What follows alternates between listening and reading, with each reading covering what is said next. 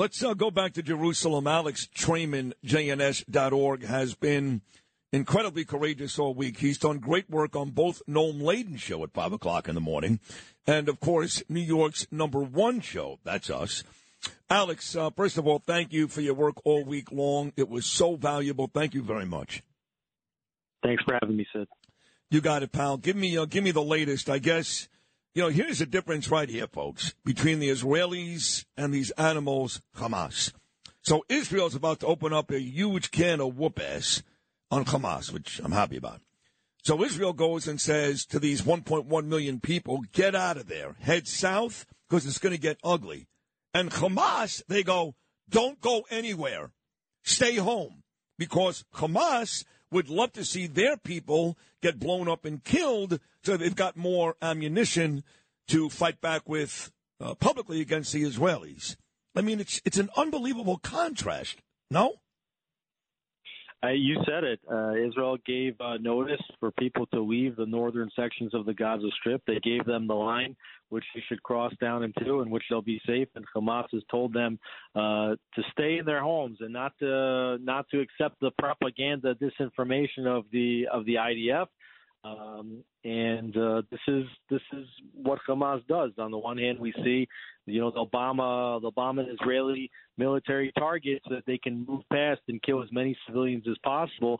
And here they hide among civilians, and they want to increase the number of civilian casualties on their side because they don't value human life.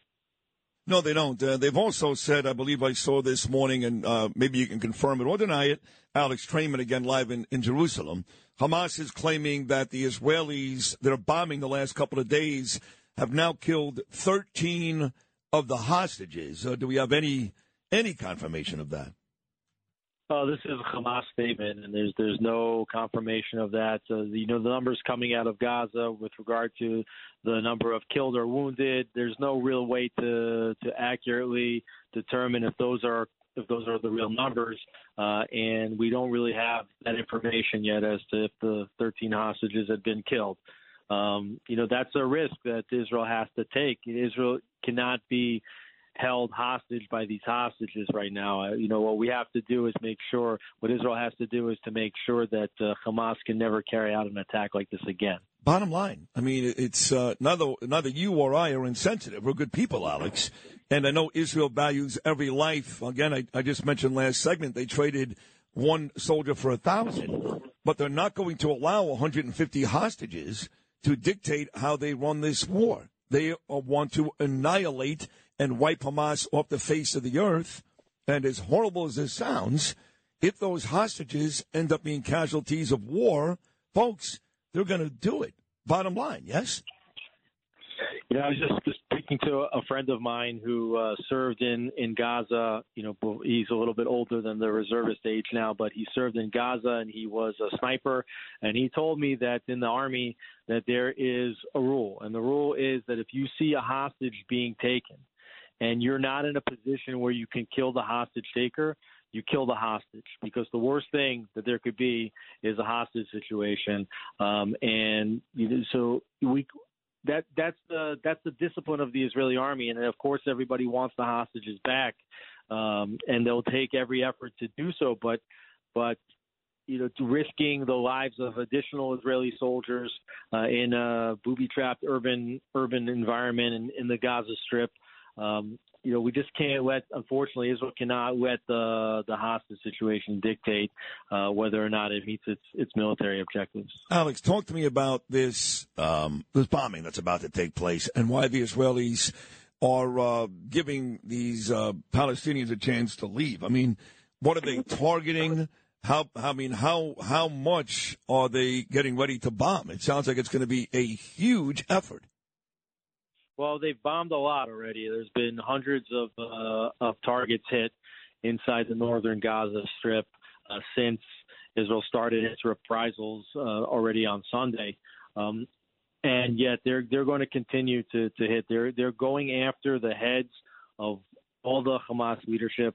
They are using all kinds of intelligence and facial recognition to find the people that committed the heinous attacks on Saturday and to take all of them out, to use surveillance and technology to identify who the contacts are on social media, and they're reading social media messages, and they're generating targets in real time. And in addition to that, you know that Hamas hides its military infrastructures in civilian areas, including in mosques, including in hospitals, including in schools. They're still firing rockets to this moment. So there are a lot of targets that Israel has identified and continues to identify new targets in real time, and they're hitting them as hard as they can. Wow. So I know yesterday was pretty quiet compared to the 5 or 6 days before, but I think I heard you say earlier that this morning, like you just talked about, more rockets. Is that Hamas and Hezbollah from Lebanon or just Hamas? System from Hamas so far. The Lebanon border hasn't heated up so much. There was, a little bit of the testing of the waters a few days ago, but the northern border has been so far quiet, and I think that might have something to do with the American presence coming over, especially the aircraft carrier and Anthony Blinken and Lloyd Austin here now. They're doing everything that they can to try to keep Hezbollah out of the war, and it does seem as though Israel would really prefer to be fighting only one front at a time. And it will be up to Israel to do such damage against Hamas in Gaza that they will recreate deterrence that's been long lost also in southern Lebanon, that the Lebanese also have to understand that if they come into this war, that southern Lebanon will turn into the situation that Gaza is in right now. Alex Traiman, once again, live in Jerusalem. He's been great with us all week long. So hundreds of thousands of Israeli soldiers, 300,000, 600,000, not even sure at this point. But we've been told they are ready to go. The ground incursion is just moments away. And now, talking to people, I'm hearing, well, I'm not sure if that's the case. So what do you think happens with these boots on the ground? Well, I think that they're going to wait until they do the bombings in the northern Gaza Strip. And once they've hit all the targets that they intend to hit, I do think they were going to start to see a ground incursion. From every indication that I have from soldiers on the ground who have been able to contact their friends and family members sporadically over the last several days as they're staging for potential incursion, all indications are that they are going to move ahead and that they're preparing for an incursion that could last anywhere from a month or longer. So we just have to get the official word.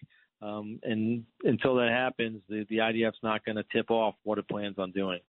When you need mealtime inspiration, it's worth shopping Kroger, where you'll find over 30,000 mouth-watering choices that excite your inner foodie. And no matter what tasty choice you make, you'll enjoy our everyday low prices, plus extra ways to save, like digital coupons worth over $600 each week. You can also save up to $1 off per gallon at the pump with fuel points. More savings and more inspiring flavors make shopping Kroger worth it every time.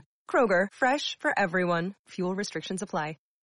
Grand Canyon University, an affordable private Christian university, is one of the largest and fastest growing universities in the country, offering more than 270 programs online. In addition to federal grants and aid, GCU's online students received nearly $130 million in institutional scholarships in 2022. Find your purpose at Grand Canyon University. Private, Christian, affordable. Visit gcu.edu/myoffer to see the scholarships you may qualify for. So it looks like the Americans are finally admitting that Iran was involved in this. That first Biden press conference, which I thought was weak and lousy, he never mentioned Iran. But now it looks like Blinken and others are starting to talk about Iran. Of course, they're blaming Donald Trump for the $6 billion, which has nothing to do with these attacks. But on a bigger level, he's mentioned the fact that the Secretary of State Blinken is there, Lloyd Austin. He arrived there this morning. Joe Biden spoke a couple of days ago. How do Israelis feel about the Biden administration and how they've handled this thus far? Well, the shows of support so far have been very, very strong. But the key question and the most important strategic element here is how long will the American backing last? You could see Anthony Blinken was visibly shaken by the pictures and the videos that he saw of the massacre that took place on Saturday. And right now, the United States is standing behind their ally in a strong way. But you also heard him say in his comments at the press conference with Netanyahu that democracies handle themselves differently, and they expect a reprisal to be fair and to do what they can to avoid civilian casualties. Which is not something that's held. Hamas is not held to that same standard. So really, the question is, in a week from now, after Israel has significantly bombed the Gaza Strip and the death toll rises, and the international media, we already see the United Nations asking the IDF to rescind its evacuation order, and we're already hearing claims that the siege that Israel has on the Strip, which is not a complete siege because we don't control one of the borders, is a violation of international law, and that we're committing war crimes. So the question is, when the pressure builds up and the death tolls in the Gaza Strip build up, will America give Israel the support it needs to keep going and continue its operation until the strategic military objectives are met? On the way out, Alex, you're in Jerusalem. I'm in New York City. I know you know the city very well. I came to work this morning, but I did not come to work without speaking to the mayor, Eric Adams, and the police commissioner, Eddie Caban, more than once the last couple of days, because when that Hamas leader went on Twitter and called for this day right now, to be a jihad day, a global jihad day, a day of rage. I know, Alex, those folks are here. There's no doubt in my mind. 9 of the terrorist countries they've escaped, thousands and thousands, all the illegals and migrants we've got here. You'd be stupid to think they're not here already. So I'm taking this threat very, very seriously. I came to work, but I got to tell you, I was a little nervous. It's got to be intensified by 100 in Israel today. Is that the case? Absolutely. I was at my home, which is right on the seam line, really, between the Jewish and the Arab neighborhoods and the eastern sections of Jerusalem. And from the mosque, you had blaring for 20 minutes, a sermon, so to speak, from the mosque after the morning service, volume raised. The whole purpose of that is for everybody to hear, not just the Arabs, but also the Jews. I don't speak fluent Arabic, but it doesn't take much to know when you hear Yahud, Yahud, and the volume raised and the yelling, that they're not talking about taking responsibility for what they did on Saturday.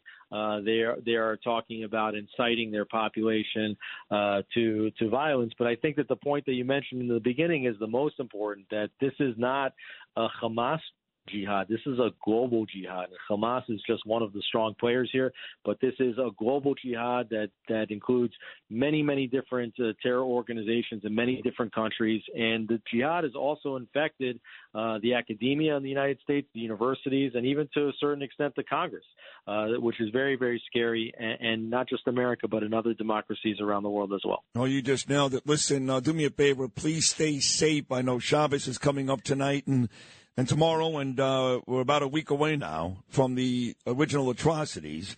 So thank you very, very much, Alex, for your great work this week. Please stay safe, have a good Shabbos, and hopefully we'll talk again on Monday. How does that sound? Thanks so much, Sid. I appreciate it. All right, Alex, God bless you. Alex Traiman right there from the Jewish News Syndicate. And once again, every time I bring him on, he's so great. I must thank Noam Layden, because it was Noam Layden who had him on Monday. Said, Sid, what do you think? I said, he's great, and he's been on ever since. So thank you, Noam.